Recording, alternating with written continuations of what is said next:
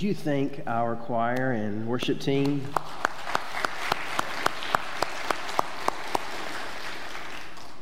Our God is good, and I love the reminder and love seeing their faces lead us, because you can tell they believe it. And I love that line, when suffering comes, that we will remember that He is good. What Calvary has taught us, that He is good. And so let's think about the goodness of the Lord today. And I pray that the goodness of the Lord would propel us into action. That we would remember Calvary. That we would remember Jesus' cross. That we would recall what He did for you and me. And that we would believe it at our very cores. That we would truly realize it in our own hearts and lives, so that it would propel us to go where God has us to go, to share the truth of that for the rest of the world. And our world needs Jesus today. Our world needs the church of Christ to rise up and to do what God has called us to do, to share with them, no matter the difficulty, no matter the ridicule that may come, no matter even the persecution that may come. The world needs the Lord's people to stand and to do what Christ has called us to do. We've been studying Titus, and we'll finish Titus today, but we won't finish our series. We're in a series of letters. Next week, Jason will lead as we learn about Philemon and that letter from Paul to Philemon. But in this series, we realize that Paul and Jude are ensuring that the faith that they hold is being passed on to the next generation, passed on down the line, that this thing will continue on after they're gone. And that's what I hope that we will take away from these letters in our own hearts and lives, that the thing we'll walk away with is realizing that I have a faith that was passed down to me, that someone left to me to not only to have and to enjoy, but to nurture and care for, to cultivate and to take it with me. You see, Christianity is not meant to be something that we only intellectualize or even get and grasp for ourselves to be consumed. It's not that. It's not only meant for us to receive it and consume it for ourselves and gobble it all up and never pass it on. No, it's a baton. It's a baton. It's one generation passing on to the next. A faith, a Christianity. And we are the recipients of that faith. That's why I love a multi-generational church atmosphere, because it's how God meant it to be from the very beginning. That one generation would pass on to the next the faith that they held. And we are the recipients of thousands of years of Christians devoting their lives to Jesus, their Lord, their Savior, and passing it on to their loved ones and their family members and to the people that they've encountered in their lives. And the church has grown, sometimes in spite of us. And it has been passed on much, sometimes in our own, because sometimes we get in the way, but it still has passed on again and again. And what we've seen in this series so far is that it takes intentionality. You and I are meant to be intentional about passing this on. Just as you and I would if we were running a relay race and holding a baton, we would have to be intentional about timing it perfectly to pass that baton on to the next, so that our team can win the race. As much as we would have intentionality about that and practicing that handoff again and again and again, you and I need to have intentionality in passing on our faith to those who will come after us and go far beyond our lifespan. And Paul, in chapter 3, concerns himself with the last, the lost, and the least. I've stolen that from Kathy, I believe. I think that's your phrase, but I love it, and so, but I will attribute it to you. But that's what Paul is concerning Titus with. He wants him to see the importance of not just living this out among those that he had chosen to be elders and young men, young women, older men, older women that we mentioned in chapter 2, but also to the entire world, to whomever they came in contact with, to the people that they would walk around and be in the city with and shop with and rub shoulders with and go to school with, and these people too, that they would go to them and they would go and share and be a light shining among the whole world. And you'll notice today at the end of the service, we will be you will be commissioning 7 of us that will be going to Stearns, Kentucky today to shine the light. And I love what Debbie has done here as a representation. These 7 lights are you going out into the world through us. And that's what Paul wanted Timothy to realize, is that the light of the gospel would shine through those that God had called. The light of the gospel would shine among the world. We cannot merely pass on our faith to those we encounter in this body. Yes, that's important. Passing it on to our own children is important. And that takes great intentionality in and of itself. But that is not merely what we are to do. That's not the only thing we are to do. We are to take the gospel to the world. You and I have been entrusted with the message of the cross of Jesus Christ, not to keep it for ourselves, but to shine that light for all to see. And that's what Paul wants this church, through Titus's leadership, to understand and to realize. We need to find new people to spread our faith to. So how we live with intentionality among our neighbors matters. We're meant to share Jesus with all we encounter. And it's not just meant to be, we just live our lives and hopefully they see our lives and, wow, they're a great person and we should emulate them. That's awesome. We should do that. But that's not how this works. You and I have to proclaim it. Romans says, how will they hear if no one preaches to them? Yes, we need to live a life that's above reproach so that when people see our lives, they have nothing bad to say against us. That's what Paul told Titus in chapter 2. But Paul also tells Titus that this is something that's meant to be spoken, proclaimed, and lived out. You see, we often make false dichotomies in our lives, and one of those has been, well, if we'll just live our lives how we live them, and then maybe somebody will ask us about it. That's not it. Yes, do that, but don't only do that. Don't only do that. We are to speak the gospel. We are to proclaim it for people to hear. So, what are we to proclaim? We see 3 things in this passage, and we're in Titus chapter 3.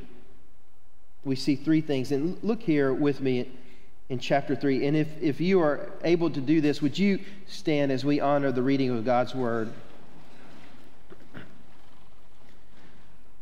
We're going to go, this may not be on the screen, but we're going to go to 2:15 first, because it's part of this. Proclaim these things, encourage and rebuke with all authority. Let no one disregard you. Chapter 3, verse 1. Remind them to submit to rulers and authorities, to obey, to be ready for every good work, to slander no one, to avoid fighting, and to be kind, always showing gentleness to all people. For we too were once foolish, disobedient, deceived, enslaved by various passions and pleasures, living in malice and envy, hateful, detesting one another.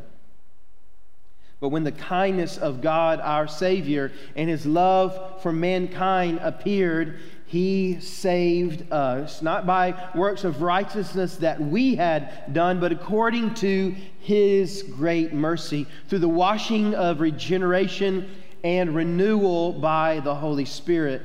He poured out His Spirit on us abundantly through Jesus Christ, our Savior, so that, having been justified by His grace, we may become heirs with the hope of eternal life. The saying is trustworthy. I want you to insist on these things so that those who have believed God might be careful to devote themselves to good work. Careful to devote themselves to good works. Intentionality. These are good and profitable for everyone. But avoid foolish debates, genealogies, quarrels, and disputes about the law, because they are unprofitable and worthless. Reject a divisive person after a first and second warning, for you know that such a person has gone astray and is sinning. He is self-condemned. When I send Artemas or Tychicus to you, say that one 5 times fast, make every effort to come to me in Nicopolis, because I've decided to spend the winter there. Diligently help Zenas, the lawyer, and Apollos on their journey, so that they will lack nothing. Let our people learn to devote themselves to good works for pressing needs, so that they will not be unfruitful. All those who are with me send you greetings. Greet those who love us in the faith. Grace be with all of you. You may be seated. So in this passage, we see 3 things that we are to proclaim. And the first is that we are to proclaim Jesus' kind gentleness. Verses 1 through 4 show us this. Paul tells us how to proclaim, and he shows us why to proclaim. So he's telling us to proclaim Jesus. And in just a few verses, he tells us, he reminds us of what we are to proclaim, because he reminds us what we have inherited through Jesus Christ, the Spirit being poured out on us, the salvation that is available to us through Jesus. But before he gets there, he helps us to see that we have a how to do this, a right way to do this. And the church needs to hear this today, because unfortunately, the church has become this place, or is constantly battling legalism and this idea that we're somehow better than the rest of the world, or better than each other, or we have this, we struggle with this, and I'm thinking not here, but just in general, the church struggles with this air of pompous pride that keeps us from doing what the Bible actually tells us to do, in how we not only love one another, but how we love people on the outside. So he tells us how, and the how is because, or is by kindness and gentleness. Remind them to submit to the rulers and authorities, to obey, to be ready for every good work, to slander no one, to avoid fighting, and to be kind, always showing gentleness to all people. He tells us the how. Be kind. Be gentle. Have you ever been in a situation where relationship is torn, and you've been harsh, or you've been struggling with how to get that relationship reconciled? This happens every day in my house, and it's called parenting. Every day. You've been harsh, and guess what? Harshness, though it oftentimes comes without warning because you're irritated, and these children that should obey what you have to say don't always do that. But what I found is that harshness rarely works. but kindness and gentleness works all the time. And it doesn't mean that I'm not a disciplinary figure. It doesn't mean that my children don't have consequences for the things they do. They should, and they do. But how are they going to receive it is the question you have to ask. And that's the same thing with any of our relationships. Gentleness turns away wrath. Kindness. In fact, the scripture tells us it's the kindness of our Savior that leads us to repentance. Harshness and non-gentleness may lead to a momentary correction of behavior, but it doesn't lead to a heart change. So you and I need to be kind and gentle as we share the gospel in boldness. Remember I mentioned false dichotomies? I think our culture and oftentimes even Christianity has painted this thing that you must be a contrarian to the rest of the world so that they'll believe. And so you can't be bold if you're not a contrarian. And we've equated boldness with being contrary, and that's not the case. In fact, Jesus, if you look at him, as he was led to the cross, he went as a silent lamb to the slaughter. Yet he was bolder than you and I could ever hope to be. So Paul tells us we need kindness and gentleness. And then he tells us the why. Why do we need it? And it's because kindness and gentleness was shown to us. What does he say? He says, listen, show gentleness to all people. Be kind, always showing gentleness to all people. Verse 3, for we too were once foolish. We too were once disobedient, deceived, enslaved. And so what we must recall and remember, the world's in a crazy situation. There's a lot of difficulty going on. There's a lot of evil going on. But what we must remember is that left to our own devices, we'd be in the same spot that they would be in. And oftentimes Christians act no different than the rest of the world, oftentimes. But what Paul's reminding them is that, listen, hey, you were deceived once. You were living according to your own lust once. You were living your life however you wanted to once, and kindness and gentleness from our Savior was delivered to you. And so let your kindness and gentleness prevail as you proclaim. So it doesn't mean that we don't proclaim to be kind and gentle. That's a false dichotomy on the other side. And we believe, well, I just wouldn't want anybody to be upset with me, and I don't want to confront anyone. That just, they can live their life and I'll live my life. And that is not proclaiming at all. That is not kindness and gentleness, because in trying to be non-contrarian,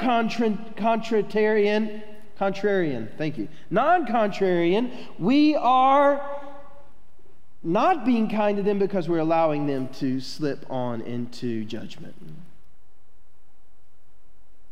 So it's ultimately kind to tell someone that you love them and that Jesus loves them, that Jesus died for them, and Jesus wants them to live a new life in Him.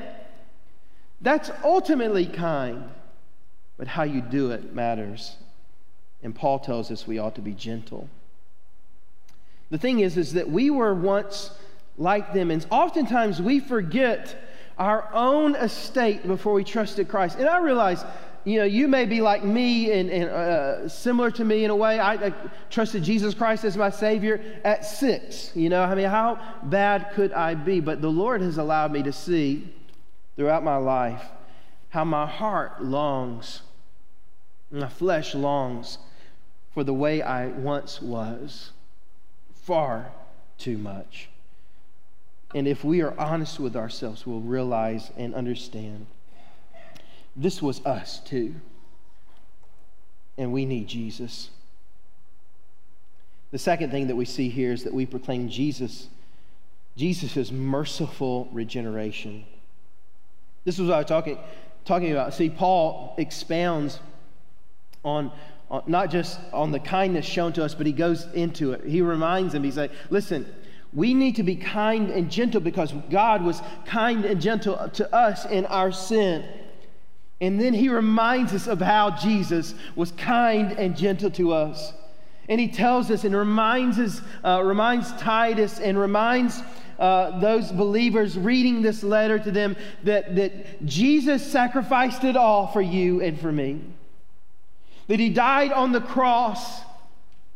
That he who knew no sin became sin for you and for me. And he died to that sin. He laid himself down. He humbled himself fully for you, for me, so that he could give us redemption, so that he could give us his mercy, so that he could give us his salvation, so that he could give us his grace.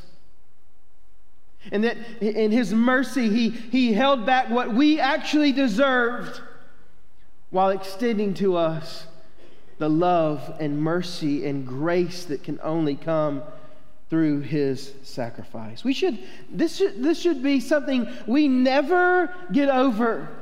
This should never become commonplace to you and I, that Jesus loved you and me while we were still sinners, Romans 5:8 says.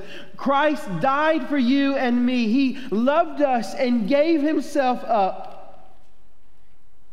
He took on my sin and exchanged it for his righteousness. And we talked about that early in the series as well. And I've heard it said that, well, I just want to get to something deeper. We always talk about the gospel. We always talk about Jesus, and we always talk about his cross. I want to get to something deeper. I want to learn more. There is nothing deeper than Jesus Christ dying for you and me. That's where everything else stems from. We should never get over it. We can never get beyond it.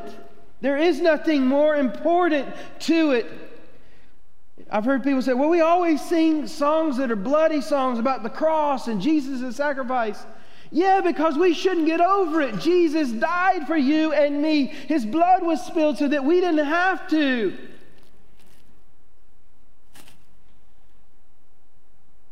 And this regeneration that Jesus brings through his blood, through his cross, regenerates us, gives us life, gives us freedom, gives us a new life to walk and live in.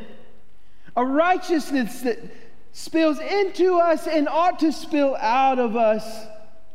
And what Paul says in verse 8 is that it ought to lead to our good works. This saying is trustworthy. I want to insist on these things so that those who have believed God might be careful, intentional, to devote themselves to good works. And that's our third thing, that we proclaim Jesus as the source of our good works. You want to know how people will know you love Jesus? How you regard them, how you act around them, and what you tell them about the greatest news ever.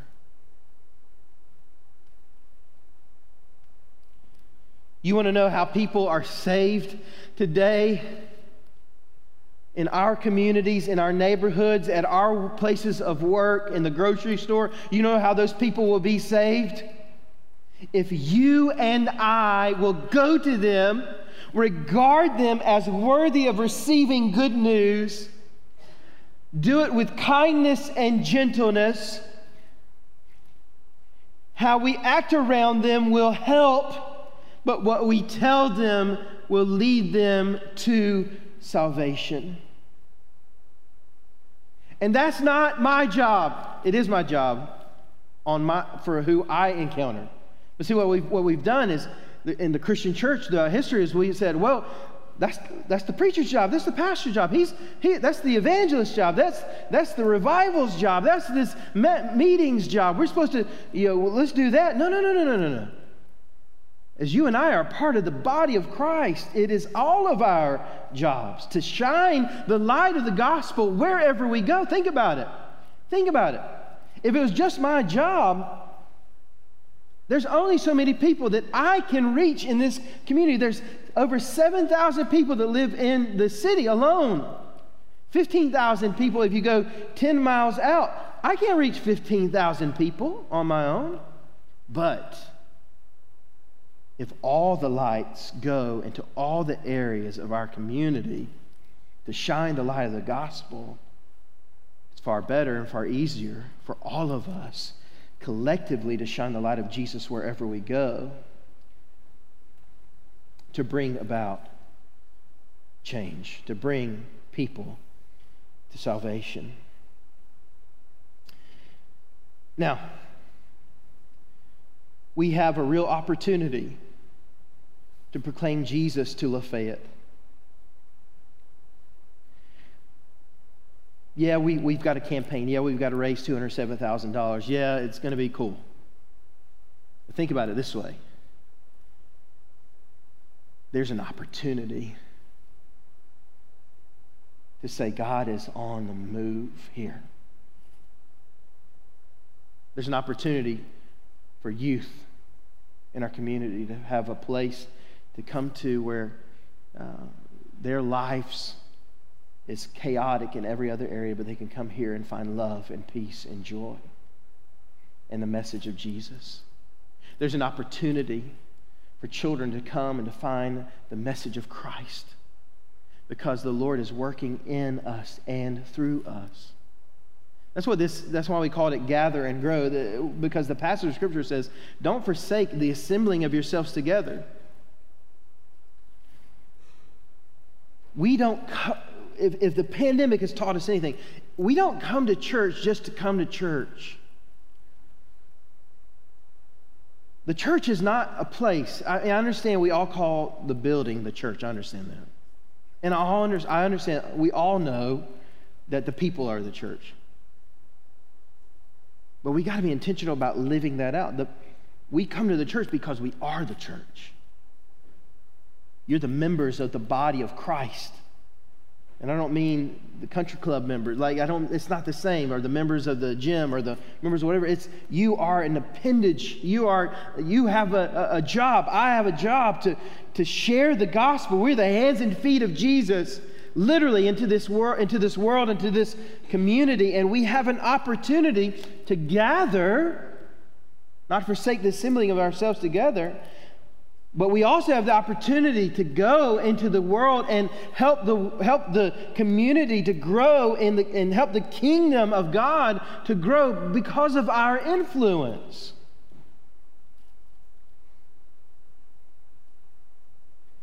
So that's what this campaign is about, and that's what all of this is about. That's what this life is about for you and I to truly grasp and understand and be enamored by the fact that Jesus died, humbled himself for you and me, so that it will be fully realized and internalized, and that it will pour out for the whole world to see. So that's the call today. That Jesus would help us to grasp this, to understand this, and not just know more, but that it would affect our behavior, and that, as Paul said, we'd be able to devote ourselves to good works. Would you pray with me? And I pray that God will work in our hearts and life. Jesus, we love you. Thank you. Thank you for your word, Lord. Thank you that it still speaks to our hearts today. Thank you, Lord, that you've called us first to salvation. Lord, you've given us freedom in you, freedom in Christ, forgiveness of our sins. Lord, we were once like them, but we're not any longer. Thank you. So now, Lord, help us to take that message to others, to be a light in our world for you. Lord, I pray if someone's here today and they don't know you as Savior, Lord, convict them of their sin. Help them to realize that you can forgive them. No one's too far from the hand of salvation, Lord. And so, God, would you help them to see their need for you today and respond today in faith to trust you and ask you, Jesus, forgive me of my sins. Come into my life and live through me. Would you help them to pray that prayer today, God? To trust you, Lord. If maybe someone's here today, and I pray that you would do this for all of us, God, that you would help us to realize we need to be intentional about living our lives so that the world can see that Jesus is real and he's here to forgive them. Lord, would you convince us of that and convict us of that even today, Lord? And I pray if maybe someone's here, Lord, that wants to begin the process, to join here, to be a part of this body, Lord, to be literally the hands and feet, the members, to do the work, to serve according to their gifts so that we can see your kingdom grow in this town and in the world through Lafayette First Baptist. Lord, would you move today, because that's what it's going to take. Would you move in our hearts? Would you move in our lives, God? Would you help us to follow you? In Jesus' name we pray.